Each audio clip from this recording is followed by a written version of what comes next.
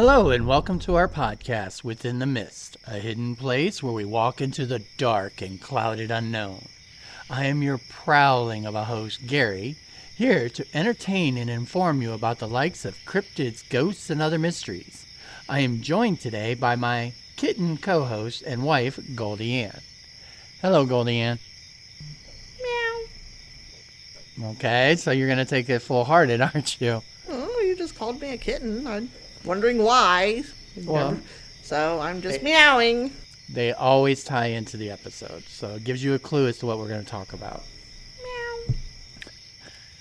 And of course, I'm sure Obi would greatly appreciate this one. All right, well, instead of banter, Goldie Ann, I have a joke this week that isn't awful. In fact, it's absolutely clawful. Jesus, really? Yep. Meow. Goldie Ann, What? what's a cat's favorite color? Brown? Try purple. Oh, gosh. That's my favorite color. Well, see, I told you were a kitten. Everything ties in together. Yay. And speaking of tying in together, today's episode contains stories about animal abuse and deaths, especially dogs. I'm out.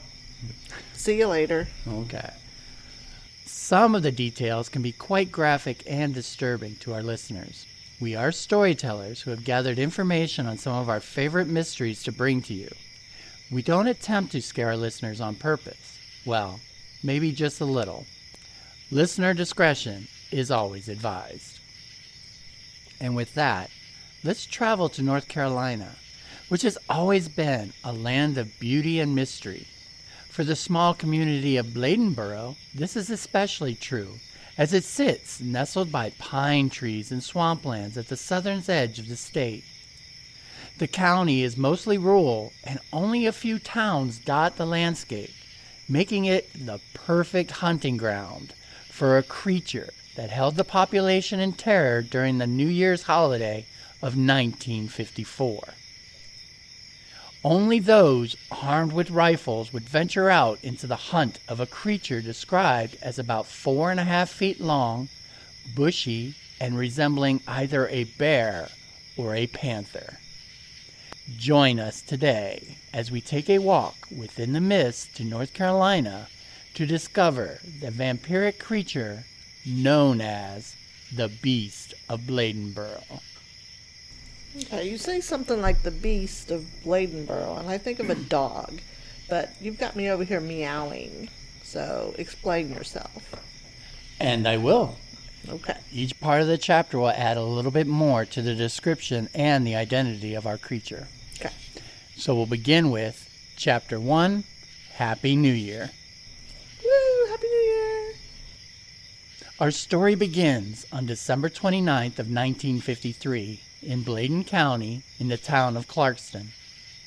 This is the time of the year when the joy of the holiday season is upon the citizens, and they prepare their New Year resolutions, looking forward to the next year as a time of change and renewed hope. For one local woman, however, instead of the sounds of festivities, she heard the cries of her neighbor's dogs barking and whimpering. It was so loud that she had to go out to investigate. There, she was greeted by the chill of the night and the emptiness of the neighborhood around her. Everything had gone as silent as the Christmas song itself and was perfectly still. She strained her eyesight for any sign of the dogs which had caused her to expose herself to the freezing December temperatures, or of whatever had spooked the hounds. It was just as she was about to give up on her investigation that she saw a shadow move just a short distance on the horizon of a hillside. Whatever it was, it moved as smooth as liquid and seemed to blend in and out of the shadows. Whatever it was able to move without a sound. As the woman's eyes became more accustomed to the darkness, and as the shadow made its appearance beneath a patch of moonlight, she saw it for what it was. According to her, she saw a large, cat-like creature described as being, quote, sleek, black, and about 5 feet long. That's one big kitty. Especially for North Carolina, which doesn't have those. They don't have black panthers? The creature continued its prowling along the field, paying no heed to the woman until she watched it skulk off into the darkness. She would have chosen to ignore the unidentified creature, thinking it was just a figment of her imagination, if it had not been for the news on the next morning reporting that a dog in Clarkston, North Carolina, approximately 8 miles from Bladenboro, was reportedly killed. This would not be the only report of killing within the community. A few days later, on New Year's Eve, Bladenboro Police Chief Roy Flores was called out to the farm of Woody Storm. Expecting it to be regarding some overly zealous New Year's Eve celebrators who may have overdone it with the alcohol and frivolity, he was shocked to discover that 2 of Storm's dogs had been killed just outside of their kennels by something very large and very powerful. The farmer usually kept his dogs to travel with him during his frequent hunting trips. They were big and fierce dogs with experience hunting down some of the more dangerous prey in the woods of North Carolina. Not the type of animals to lose in a fight. It seemed incredible to believe that something had managed to not only take on 2 of the dogs, but had so savagely torn the dogs into what their owner described as into ribbons. Dang. Worse yet was that the attack seemed to have occurred so suddenly and without warning right next to their home. As the police chief looked upon the devastation, he was quickly attracted to one detail above all others. The poor dogs' bodies had been completely drained of blood. My Lord. According to the newspaper article regarding the attack, the owner had this to say, quote, "My dogs put up a good fight. Whatever it was, it killed one of the dogs at 10:30 and left it lying there. My dad wrapped the dog up in a blanket. That thing came back and got that dog, and nobody's seen the dog since. At 1:30 in the morning, it came back and killed the other dog and took it off. We found it 3 days later in a hedgerow. The top of one of the dog's heads was torn off, and its body was crushed and wet, like it had been in that thing's mouth. The other dog's lower jaw was torn completely off." Whatever was happening, it continued throughout the New Year's Eve night. Chief Flores was inundated with reports of dogs being attacked from all across the county. One, a Mr. D.J. Pate, said he watched from his service station as a dog was attacked by a large creature that dragged it into the woods. Terrified people called in during all hours to say that they saw an animal that was like a bear or a panther, while another reported that there was something 3 feet long, 20 inches high, with a long tail and a cat's face roaming his neighborhood. Even reports that did not see the cat-like night stalker would talk about hearing the creature's unearthly screams coming from the swamps near the town. They would be described by the locals as sounding like, quote, like a woman with a knife stuck in her back. Damn. How do they know what a woman sounds like with a knife stuck in her back? How many horror movies have you watched with women getting stabbed in the back? How many horror movies did they watch in 1958? Maybe they saw the real thing. Ooh. Times were different back then. Times were rough. Meanwhile, the animal has been described as resembling either a bear or a panther.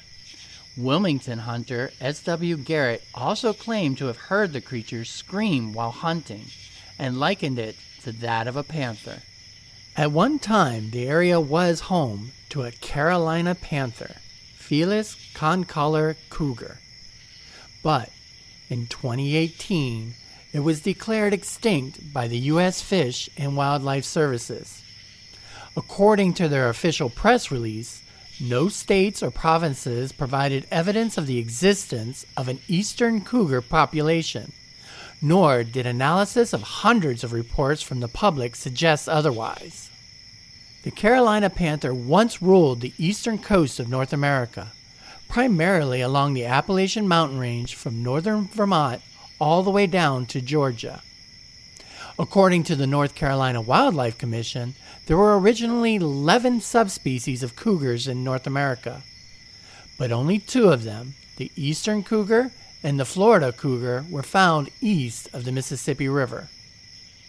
Unfortunately today, only a handful of the Florida cougars still survive in southern Florida. Early records of North Carolina mammals showed that the panther's population started declining through the 18th century. This was due to persecution, hunting, poisoning, trapping, the loss of habitat, and the decline of its major food source, the white-tailed deer. The last documented sighting of the Carolina panther was one that was killed in Maine in 1938. There had been no reports of a North Carolina specimen, unless this case in 1953 was an example of a Carolina panther thought to be extinct, but still roaming the woods around Bladenboro. The end of 1953 would keep the police force busy chasing after a shadow that was able to slip into the shadows of the trees and into the swamplands, leaving a trail of bloodless bodies of dogs. Poor puppies. I warned you. Chapter 2, The Vampire Beast. If the population of Bladenboro was expecting a new year of hope and joy, they were tragically disappointed as the creature attacks continued with the new year. 2 more dogs were found. One chewed up so badly it was hardly recognizable. Within the next few days, more dogs were found dead with mutilated bodies. The hell? The strangest part was this was a community of hunters with very well trained dogs that should have been able to handle any kind of an aggression. However, the bodies kept mounting up. The local police were growing concerned, and Chief Forrest decided it was time to call for help. He had one of the dog carcasses brought in and ordered a necropsy, which is a diagnostic procedure resembling an autopsy to determine the cause of death for the dog. Law enforcement were completely astonished as they read the results of the autopsy. The report said that it looked like all the dog's blood had been sucked out of its body, vampire style. The state veterinarian sent back word to the police department that there wasn't more than 2 or 3 drops of blood left in him. The victim's bottom lip had been broken open and the jawbone smashed back. It was the most brutal and savage attack that had ever been called in to work on. The damage was so severe that it was impossible to determine what could have killed and drained the poor canine. For the newspapers, both local and nationally, they all picked up the story. It didn't take long before everyone was talking about the, quote, vampire beast of Bladenboro. Wow. Descriptions of animals being attacked to have their blood drained by a canine-like creature does match the description of a well-known cryptid, known as the chupacabra. First reported sightings originated in Puerto Rico in 1995, and the name comes from the animal's reported vampirism as a goat sucker. The creature is said to attack and drink the blood of livestock, including goats. Physical descriptions of the creature vary from a reptilian and alien-like, generally the size of a small bear, or to the more dog-like version, which is particularly seen in southwestern United States. Sightings have been reported in Puerto Rico since the 1970s, and this creature has since been reported as far north as Maine and as far south as Chile, and even outside the Americas in countries like Russia and Philippines. Could this incident in 1954 have been the very first chupacabra sighting without even knowing it? Chapter 3, Hunting Down the Beast. The Beast.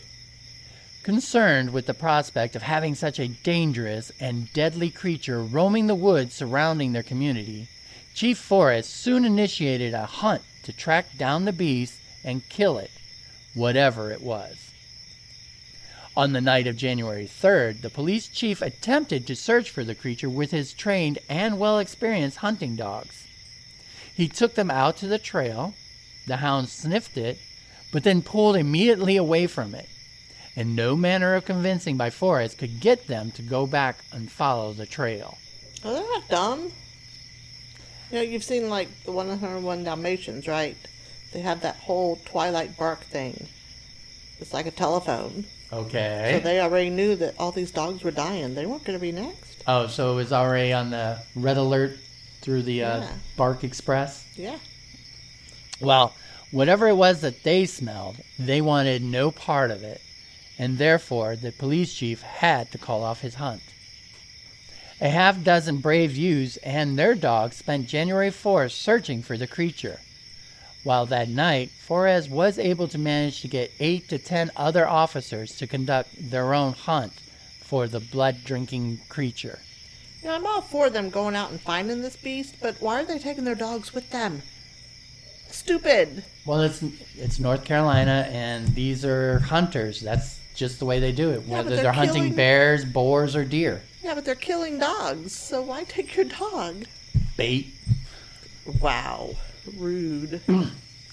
Well, hunters who traveled to Bladenboro from Wilmington also searched for the beast that evening, reportedly tracking it for 3 miles around the swamp. So this thing had a huge hunting area. Right. The arrival of hunters to the beast's hunting grounds did not appear to slow down its feeding. On January 5th, the beast was witnessed attacking another dog. Someone was watching it. The witnesses stated that the dog had managed to escape the claws and teeth of the much larger creature. The dog raced away at its greatest speed with the beast in hot pursuit. Unfortunately, the dog nor its body was ever found afterwards. Tracks of the beast have been left behind at various locations where attacks were reported. One distinct set was seen along a creek bed in the mud. All the more terrifying was that there were 2 sets of prints, and one was a smaller version of the other. It would appear that the people of Bladenboro were not just dealing with one monster, but it was breeding. Oh, God. The game warden of Elizabeth City, North Carolina, Sam Colberth, said that the tracks he investigated indicated a catamount, which is another name for a cougar.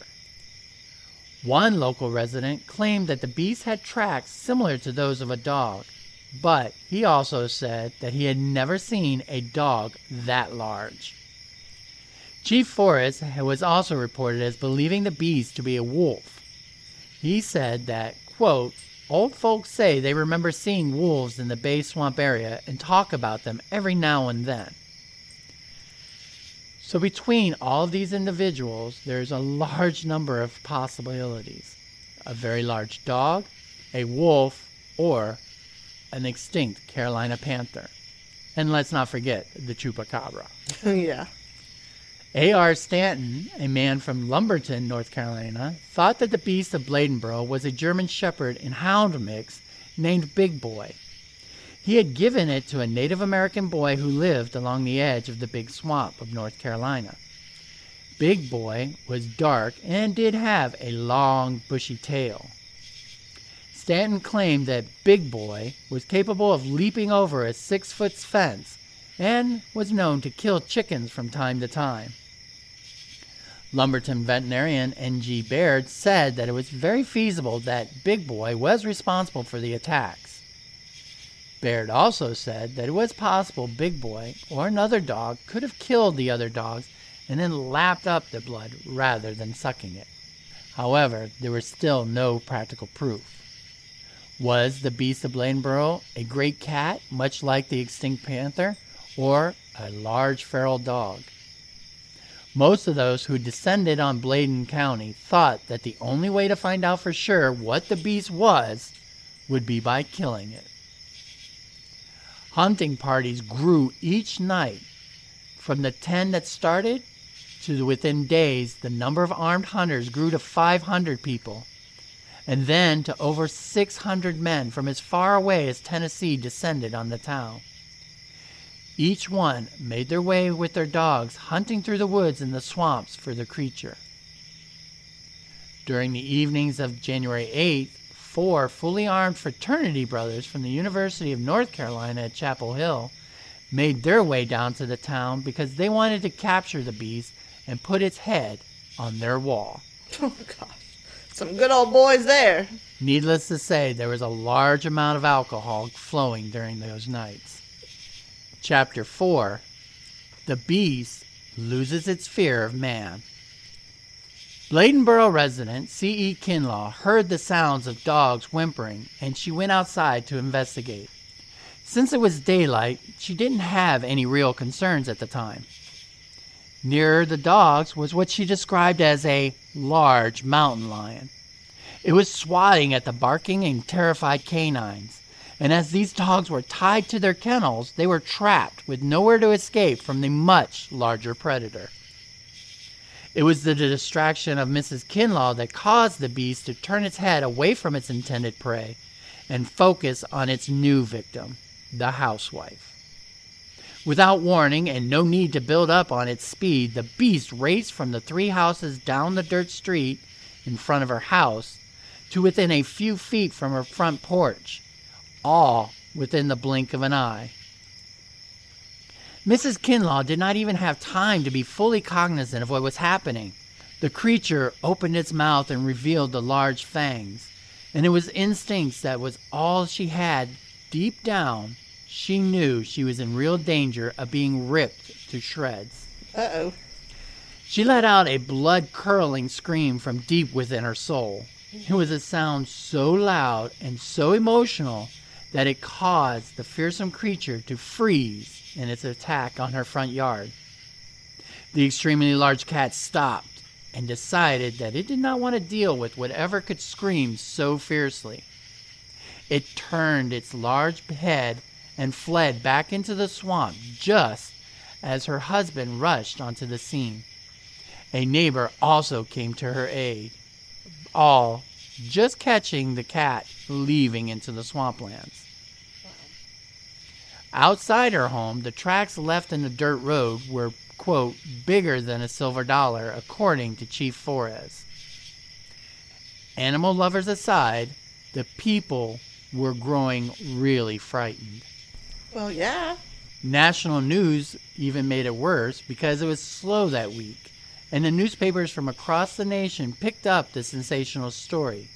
And as a result, far more people than could have been managed by the county's very small police force flocked into the town. It was said that there was more hunters hoping to kill the beast of Bladenboro than there was even residents and locals who lived there. Wait, you mean the news incited a riot? That's odd. Not a riot, but it definitely terrified the entire community. All because it was a slow news day. Yes, they had nothing else to report on. The town, in fact, was terrified.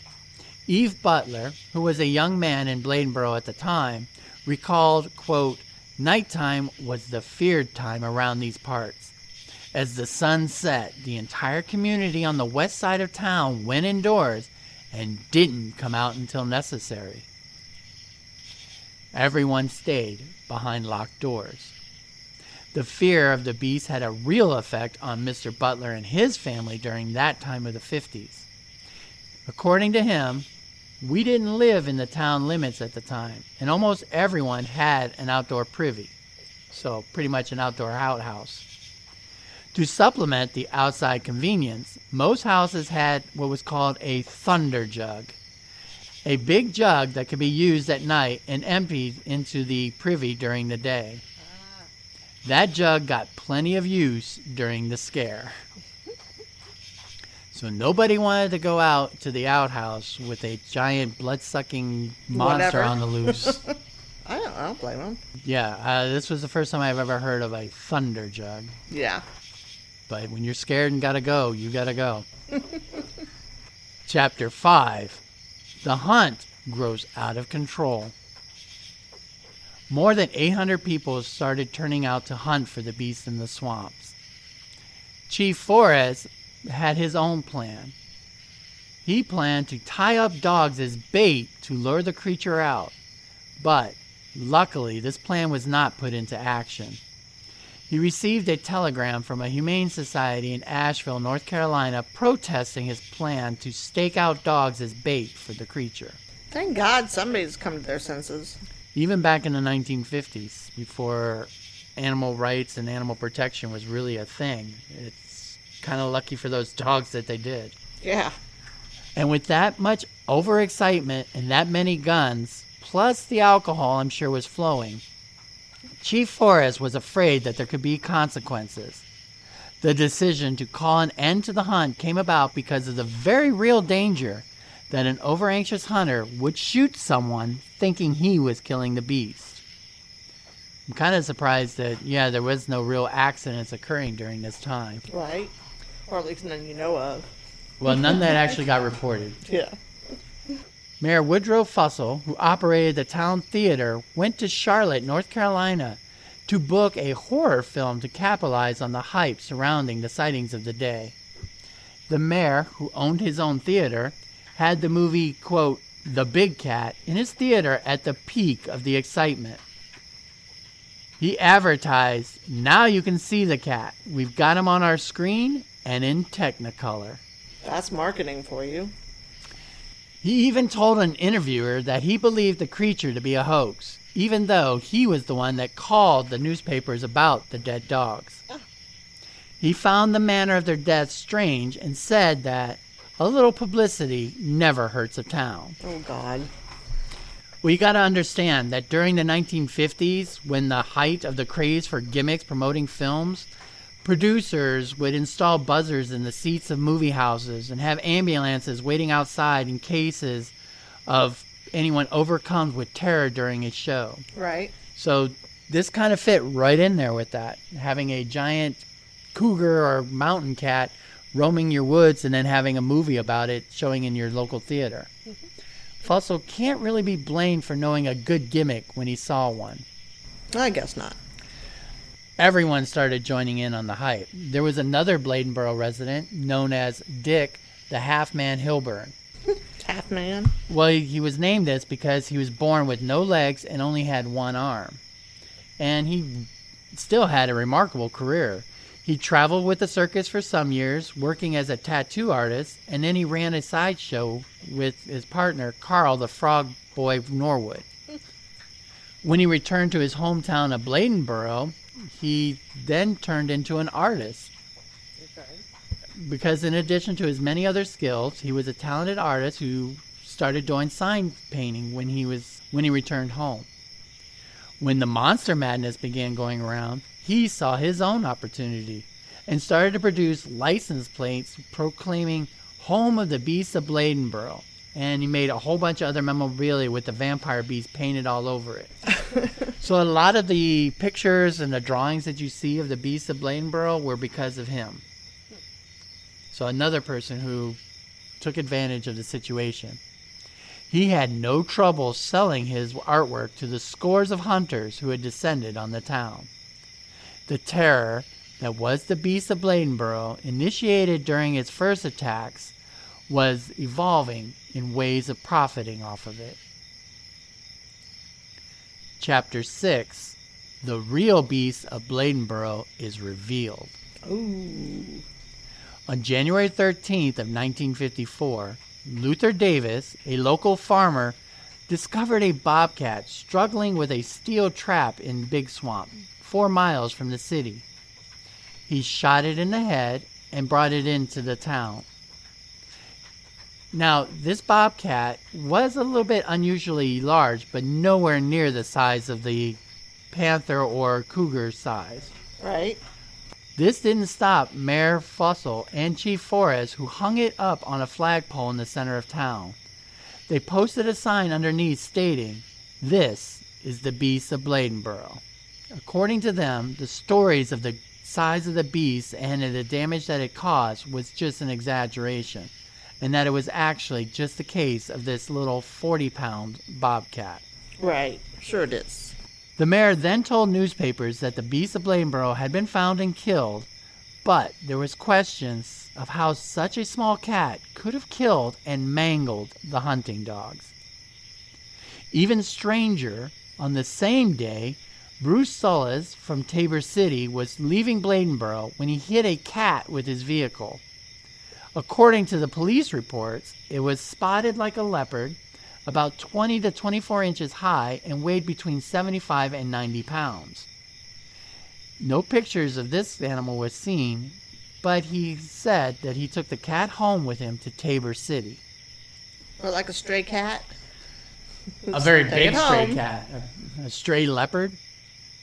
Then there was a third man, the professional hunter and guide Barry Lewis, who is credited in some newspapers as having killed the animal. 3 different men, all claiming to have killed the beast of Bladenboro, yet none of their trophies matched the size nor the ability to kill hunting dogs like the one that had been told about terrorizing the community for the past 2 weeks. There was even conflicting reports about whether it was Davis's or Lewis's cat that Mayor Fussell photographed and sent to the newspapers. Lewis was reportedly hunting in a different part of Bladen County when he shot and killed his bobcat. Regardless, after a week or so, things settled back down to normal. Whether or not any of the 3 hunters actually killed the beast of Bladenboro, the hunters decided to leave town, and the reports of dog killings stopped coming in. Well, that's interesting.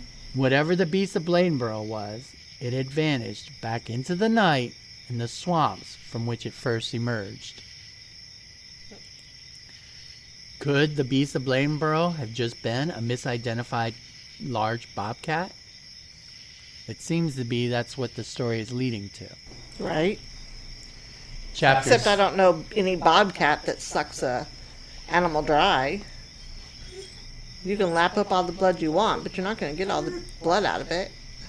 Chapter 7, 1 year later.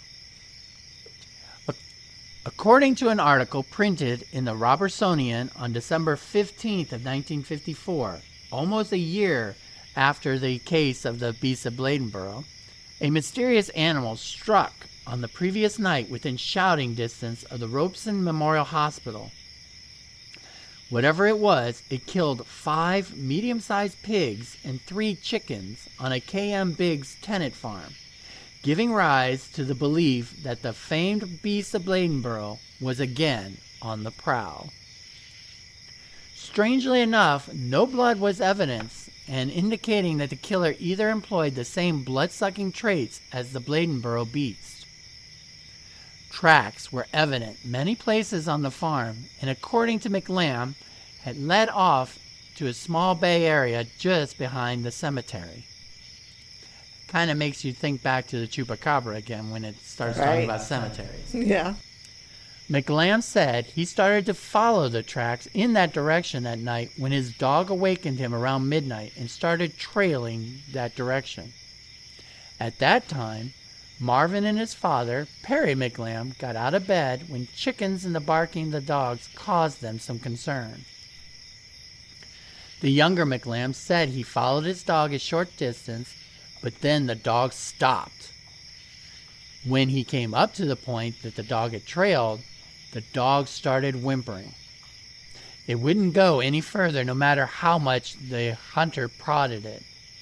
The dog then bolted for the house, and McLam said that he, too, decided not to pursue his hunt and returned to the house. Somebody chickened out. Considering something that's, the size of a cougar roaming out there, I kind of don't feel bad for him. At that time, nothing had been killed. It wasn't until on the morning that a chicken was found on the back porch, its head chewed completely off. Another chicken was found a short way from the house. Then they discovered the pigs. They were dead at feeding times, with tracks all around the house and the pig pen indicating that the animal was large or larger than the fabled beast of Bladenboro. McLam couldn't identify the tracks, but said he didn't think they were dog tracks. Worth Pittman of the 7th Street Road, who worked nearby at a corn mill, said that he saw the tracks and also agreed that he didn't look like those made by a dog. The prints were 4 inches from heel to toe. Wow. Even our Great Dane don't have that big a feet. You're right. We should have to measure his feet someday and just see how big in comparison it is. Many of the prints were all over the farm. The slaughtered pigs had been enclosed in a regular board-type sty with the boards nailed close enough together to prevent the passage of an animal. But the fence was 4 feet high. Something seemed to have gotten over the fence. McLam reported the incident to the sheriff's department, and officers came out to investigate. The next day, a large, stray mongrel dog was killed about a half-mile from the scene where the 5 hogs were mutilated and killed. According to the county dog warden, Carol Freeman, he was called in to investigate the strange killing and reported that the dog found in the neighborhood was, most probably, the killer from the day before. The animal's feet were not actually compared to the 4-inch tracks found around the farm, but Freeman said that he thought that the dog's feet were large enough to be the same. Tracks were leading away from the farm were in the same direction as the dog that had been slain. The coincidences led everyone to believe that it was the dog that caused the death of the chickens and pigs. One strange part, though, was that the farmer McLam reported that the 3 chickens had been taken from the roost up in a tree. The dog warden didn't even attempt to explain how a dog could have climbed a tree or reached up to where it was. Meow. We're going back to the cat. The dog's owner could not be located since the animal carried no identification and no vaccination tags. It weighed 65 pounds and was apparently a cross between a German Shepherd and a Collie. That's interesting. Yeah. Collies are small. They can be pretty large. Not as large as a Shepherd, and definitely not as large as the creature described as the beast of Bladenboro. Right. And I kind of find it hard to believe that, we got over a 4-foot fence to kill 5 pigs and then get out again. That'd be awfully full. Yeah. Too full to jump. The heir to the title of Beast in Bladenboro seemed to be identified as a very large, crossbred, and very aggressive feral dog, rather than the vampiric great cat from the previous winter. Regardless of what became of the beast in Bladenboro, its memory remains strong within the community. Boost the Boro, a nonprofit community booster for Bladenboro, holds an annual Beast Fest in which the Beast in Bladenboro, or B.O.B. Bob, serves as its mascot. Again, the city has found a way to make a profit off of this incident.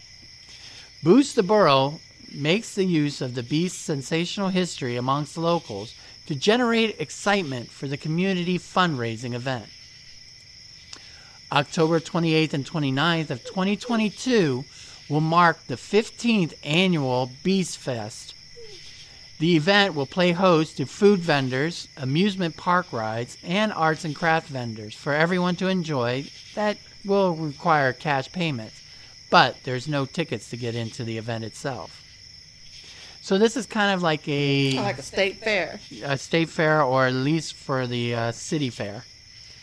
All of the festival entertainment is free, and there is plenty of activities that don't require a purchase. In 2021, a documentary by director Billy Lewis was released covering the history of the creature and its animal attacks on the small town community.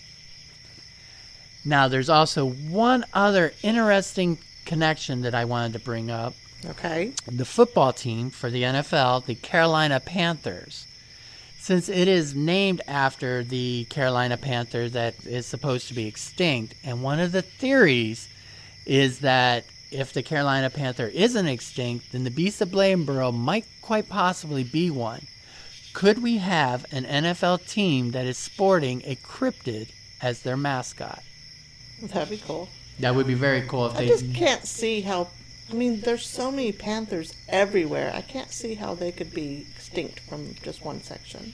The Carolina Panther isn't just one section. It's one species or variation of, just like you would have black bear, grizzly bears, brown bears, and so forth. It's a type of panther, and this type of panther has gone extinct, and its normal hunting grounds was the North Carolina region. Okay. But what if it's not extinct? That would make things very interesting. Very. Well, they've seen one by now. There are statements that people have seen it. All those witnesses seeing dogs getting attacked. One woman almost was attacked as the creature raced up to her front yard. So people have said they've seen it. We just don't have any proof yet. Right. The only proof we have is of dead bobcats and a dead collie shepherd mix. So, were feral dogs attacking the livestock and dogs of the North Carolina community? Or is it possible that a Carolina panther is not quite as extinct as previously believed? Even more terrifying is the thought that the Beast of Bladenboro could be a first example of the chupacabra, the dog-like, blood-sucking creature of the American South. It seems that the two cases of the beast attacks have been blamed first on a bobcat and then on a stray dog. But who knows how the creature will someday return to seek its next victim and drink its blood. Well, being sure to look for kittens out in the woods tonight, I think this is a good time to make our way out of the mist and bring this episode to a close. Meow. Special thanks to David Facilian and Facilian Studios for our introduction music. We are on social media and would love to hear your stories and opinions about great cats roaming the countryside. You can reach us on our Facebook page, Within the Mist Podcast, and we're also on Instagram and Twitter, also having an email, withinthemistpodcast@gmail.com, for any of you who would like to share your tales. We hope you enjoyed our story about the Beast of Bladenboro, and we'll come again for another episode. Until then, listen closely for the screams in the dark and remain constantly curious. Goodbye, everybody. Goodbye. Sam says goodbye too.